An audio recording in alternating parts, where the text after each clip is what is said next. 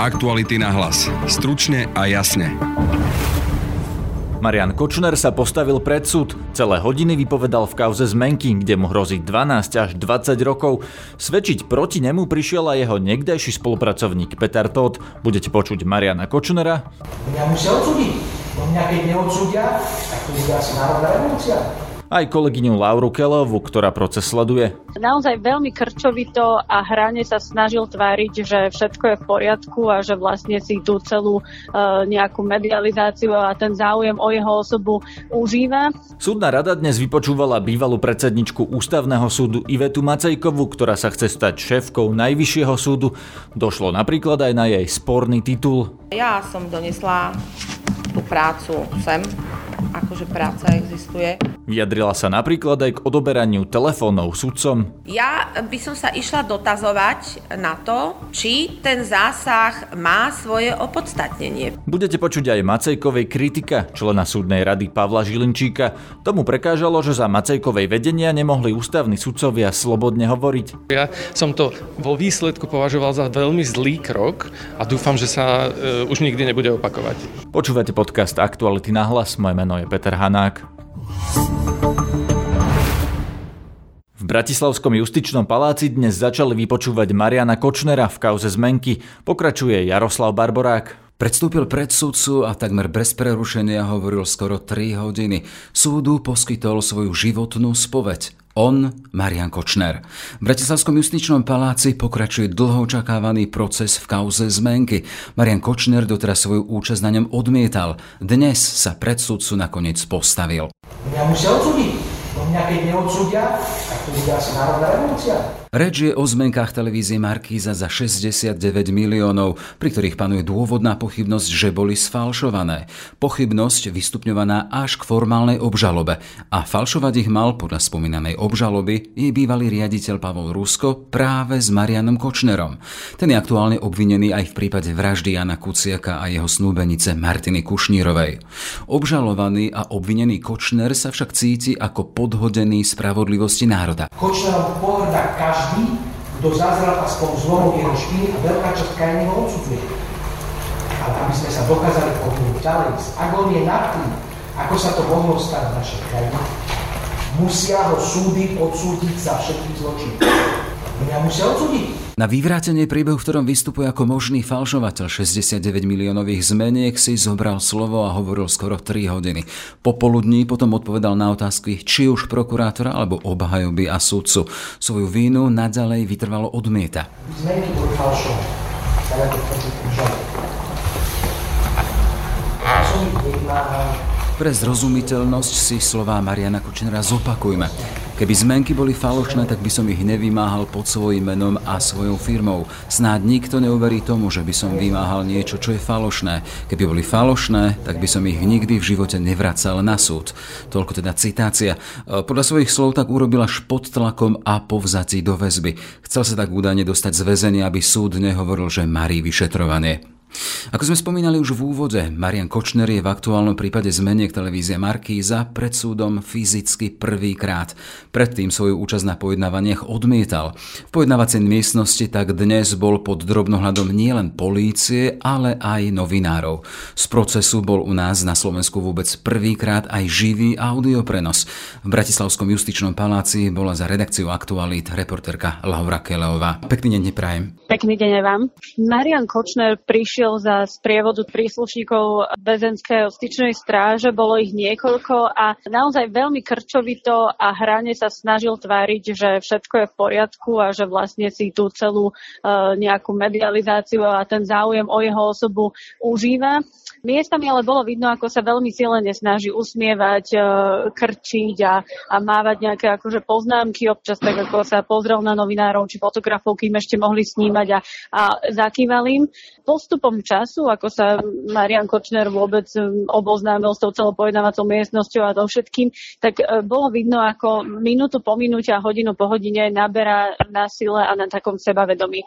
A nakoniec sme boli vlastne aj svedkami toho, že sa dostal do takých točiek, tlačoviek a do takého víru a prúdu slov a takých ironických poznámok napríklad na adresu advokáta Lipšica alebo prokurátora Jana Šantu, že to bol vlastne starý známy Kočner z tlačoviek s novinármi. Čiže opäť tá arogancia a suverenita. Áno, po niekoľkých hodinách prišla. Mimochodom, prečo sa pojednávalo v justičnom paláci? Vieme, že podobné vážne prípady majú svoje miesto na tom špecializovanom trestnom súde v Pezinku či v Banskej Bystrici. Čiže prečo teraz v Bratislave?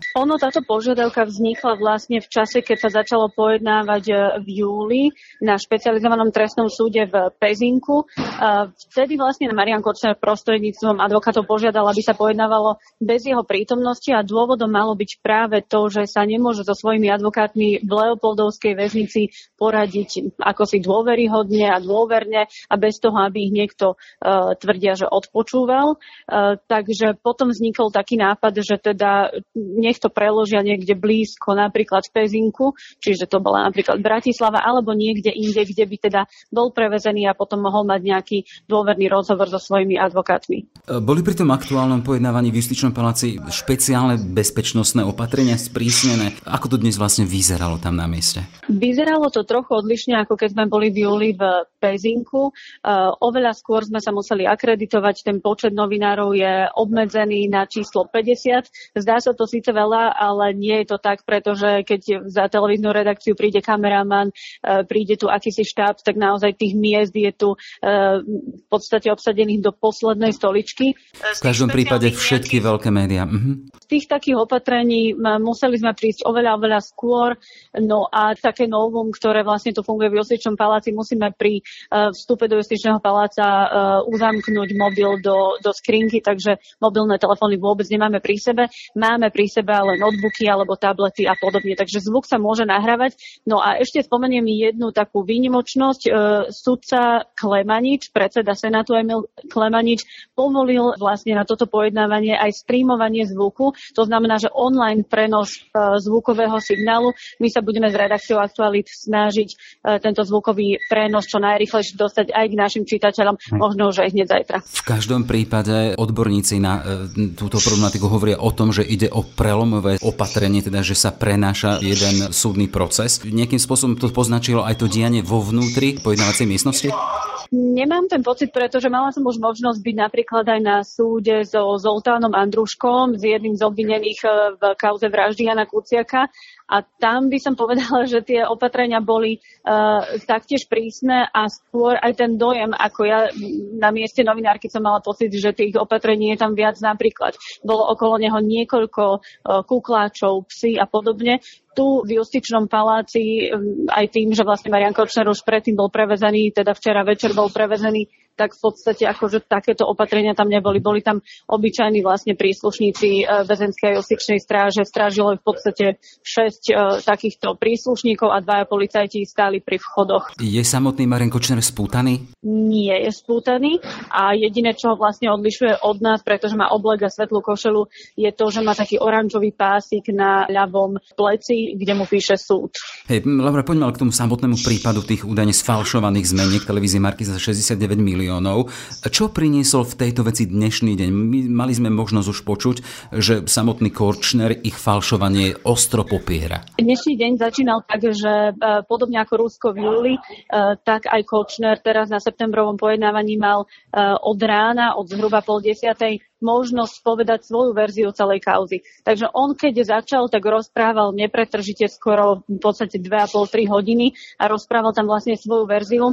Väčšinu času musím uznať, že venoval práve spomínanej kauze Gamatex, o tom, ako sa stretol s Pavlom Ruskom, ako to celé prebiehalo a veľa vecí a veľa vlastne faktov sa zhodovalo s tou verziou Ruska. No a potom následne boli otázky, začínal vlastne prokurátor a potom postupne kolo otázok si prenechávali advokáti až napokon sudcovia. Pýtali sa ho skôr na detaily, napríklad veľmi často sa pýtali na osobu Ernesta Valka, o zavraždeného advokáta, ktorého Kočner aj Rusko označujú ako za jedného z sprostredkovateľov, ktorý prišiel s nápadom podpísať zmenky. Následne jedna taká vec, ktorú si pamätám a na ktorú Kočner najprv nevedel a potom veľmi nechcel odpovedať, je, že kde boli vlastne zmenky celý čas. On totiž tvrdí, že zmenky sa podpísali v júni 2000, potom neskôr ich previedli, zainkasovali ich vlastne, previedli ich do jednej spoločnosti, ktorú Kočner so Štefanom Agom, so svojím spoločníkom vytvoril a následne nechcel Kočner odpovedať, že kde tie zmenky putovali, či boli niekde v trezore, u právnika a podobne. To bolo také zvláštne na tom pojednávaní, že vtedy sa tak trošku zasekol Kočner. Vieme, že pred súd mal dnes predstúpiť aj Peter Tóth, Kočnerov spolupracovník, bývalý novinár, neskôr príslušník tajnej služby, ktorý sa mal potom podieľať na sledovaní novinárov a práve on polícii odovzdal mobil Mariana Kočnera. Čo vieme o tomto jeho vystúpení? Peter Tóth mal prísť o 2:00 po obede, avšak prišiel až zhruba asi okolo nejakej 5:00 alebo neskôr po 5:00 sa ukázal a ohlásil teda, že predstúpi. Vošiel do miestnosti, vyzeral byť veľmi vážny. Nechcem hodnotiť, či vyzeral dobre, zle, schudnuto, nevyspato. Každopádne bol veľmi seriózny. Na otázku prokurátora, že či chce, aby bol Marian Kočner vylúčený, povedal, že ho prítomnosť obžalovaného Kočnera nijako nevzrušuje, takže mu neprekážalo to, že Marian Kočner je tam vlastne hneď po jeho boku niekoľko metrov. Bolo veľmi zvláštne, aj čo sa týka atmosféry, to tam celé pozorovať, pretože vlastne Peter Tóth začal proti Kočnerovi vypovedať od minulého roka a dnes večer bol ten moment, kedy sa prvýkrát vlastne stretli tvárou v tvár. Mali ste možnosť toto sledovať vy? To sme ešte mali možnosť vidieť a v okamihu, keď sa Peter Tóth posadil na stoličku svedka a teda niekoľko minút sme ešte videli, ako sa na seba pozerajú, ako Kočner niečo utrusil svojmu advokátovi, zasmial sa, pozeral sa, uštipačné poznámky, tak do toho vlastne prišiel návrh prokurátora, aby bola vylúčená verejnosť a sudca po niekoľkominútovej porade vyhovel tomuto návrhu, takže momentálne už sme na chodbách Justičného palácu, už nie sme v pojednávacej miestnosti.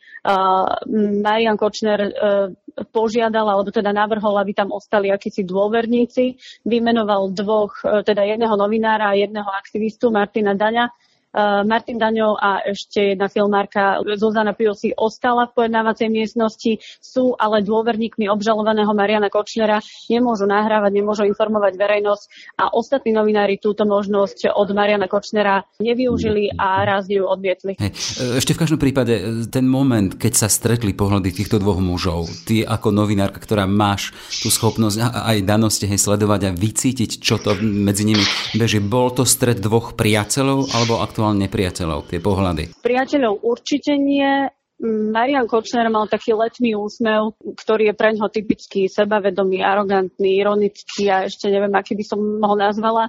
A Peter Tóth prišiel s kamennou tvárou a vlastne nemihol ani brvou, či už po otázkach prokurátora, sudcu. Dokonca tam padol nejaký vtip a Peter Tóth sa vlastne ako jediný v pojednávacej miestnosti nezasmiel, takže on bol naozaj s chladnou tvárou a zrejme aj mu behali úplne iné veci v hlave ako nám. Vieme teda, že dneska je ten prvý deň toho ich stretnutia, keď teda aj Marian Kočner prišiel na pojednávanie, rovnako Peter Tóth. Ako bude nasledovať to ďalšie procesné pojednávanie? Zajtra vlastne sa pokračuje už iba s Marianom Kočnerom. Otázka je, čo dnes stihnú na súde s Petrom Tóthom. Ak by teda to vypočúvanie trvalo príliš dlho, tak zhruba do nejakej 20. sa dohodli, že sa bude pojednávať. Potom by sa to prerušilo a pokračovalo by sa aj zajtra. Nie je jasné, že či zajtra Peter Tóth má čas, nemá čas, či by prišiel, neprišiel. Takže zajtra sa vlastne pokračuje s Marianom Kočnerom. Predvolaní sú ďalší svedkovia. Zatiaľ presný zoznam nemáme ani to, že či niekto príde, či niekto ohlásil, že nemôže. Takže to všetko uvidíme zajtra. Ale každopádne súd pokračuje aj zajtra a Marian Kočner bude prítomný aj zajtra. A v každom prípade tam bude aj naša Laura Kellöová. Všetko dobre ti prajeme. Ďakujem. Ak by Kočnera odsúdili, alebo aj keby ho oslobodili, odvolanie v tejto a všetkých ostatných jeho kauzách by skončilo na Najvyššom súde.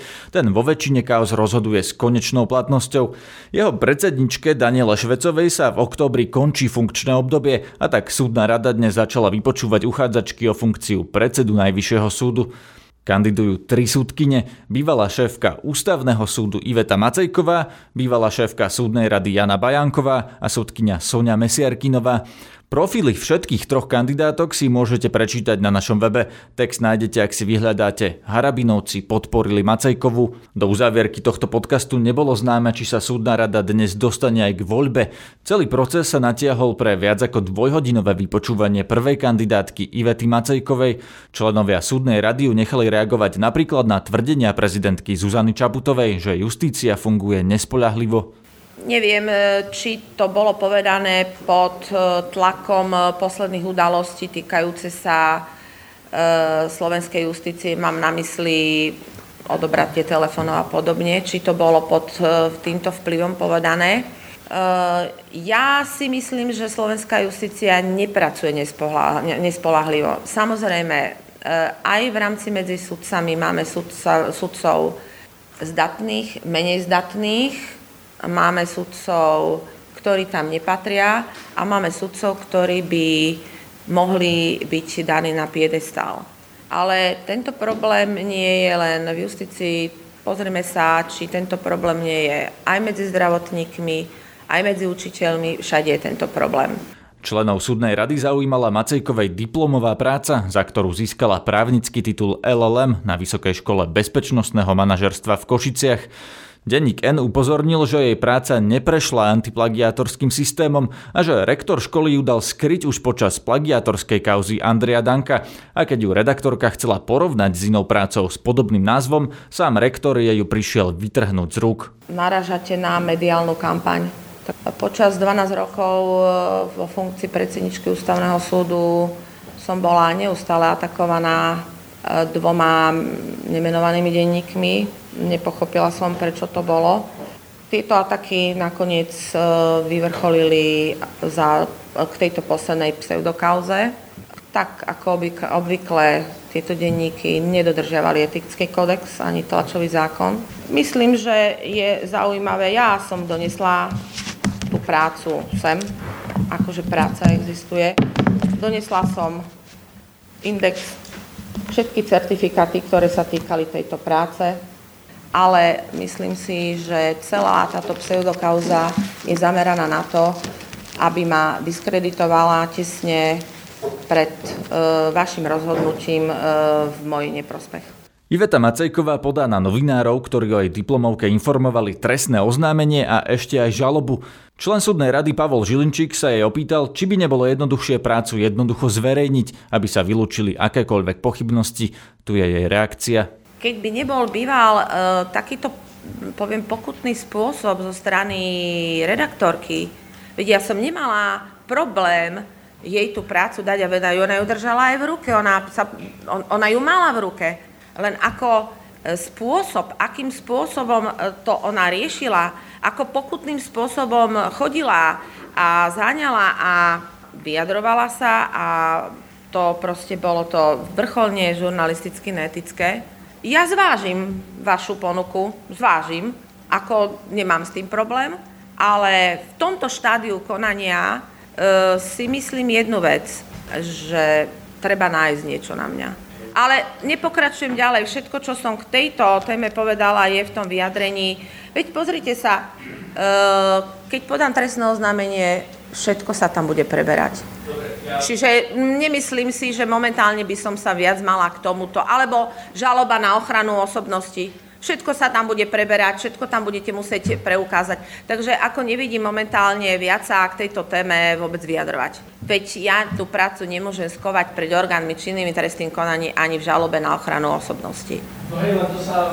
Ale to je možné, ale ja nemôžem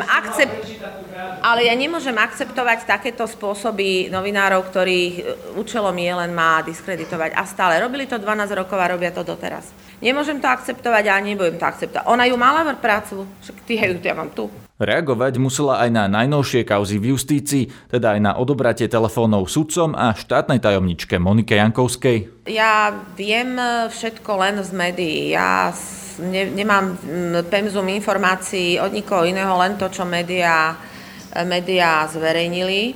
Ja som trestný sudca.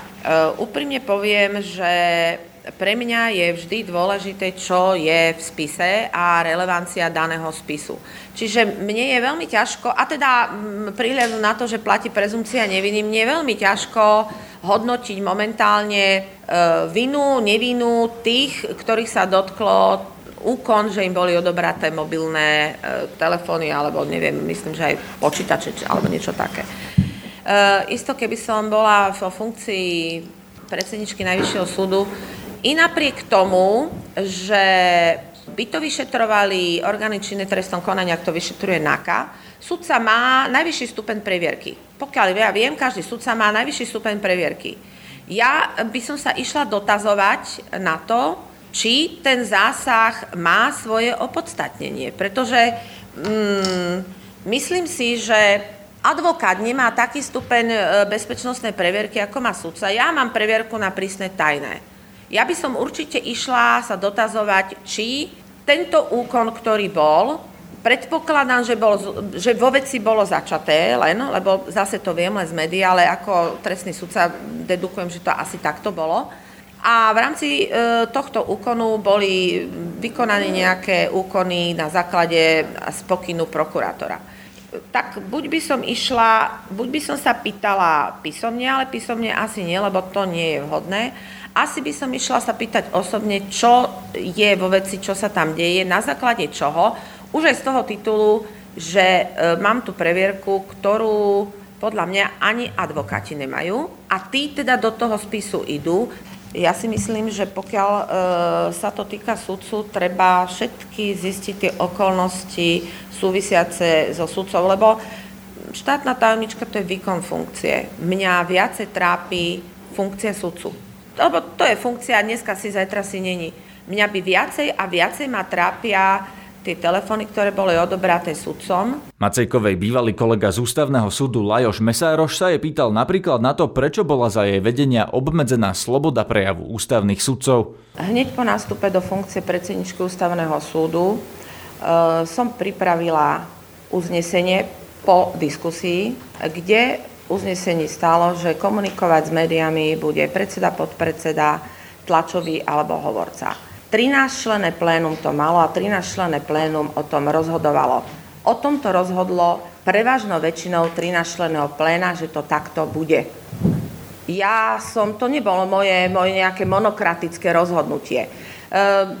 Pán člen súdnej rady, vy dobre viete, keď ste toto namietali, moja odpoveď bola: priprav uznesenie, ako si to predstavuješ, daj to do pléna, môžeme o tom hlasovať. Toto si nikdy nespravil. V podstate v tom úvode si to žiadali viac menej sami sudcovia, že nechcú vystupovať pred médiami a potrebujú niekoho, kto bude toto riešiť. Keď vám povedia sudcovia, ja nejdem na kameru, lebo nechcem byť viditeľ na kameru, nech ide hovorkyňa. Čiže ja s tým nemám vôbec žiaden problém. Najviac otázok na Ivetu Macejkovú mal člen súdnej rady Pavol Žilinčík. Za tú asi najzásadnejšiu považujem to, aby študenti práva na Slovensku videli, že ich vzory, čiže najvyšší ústavní činitelia, ktorí pôsobia na tých vrcholných súdnych inštitúciách, takže nie je ani tieň pochybnosti o napríklad ich akademických tituloch alebo prácach.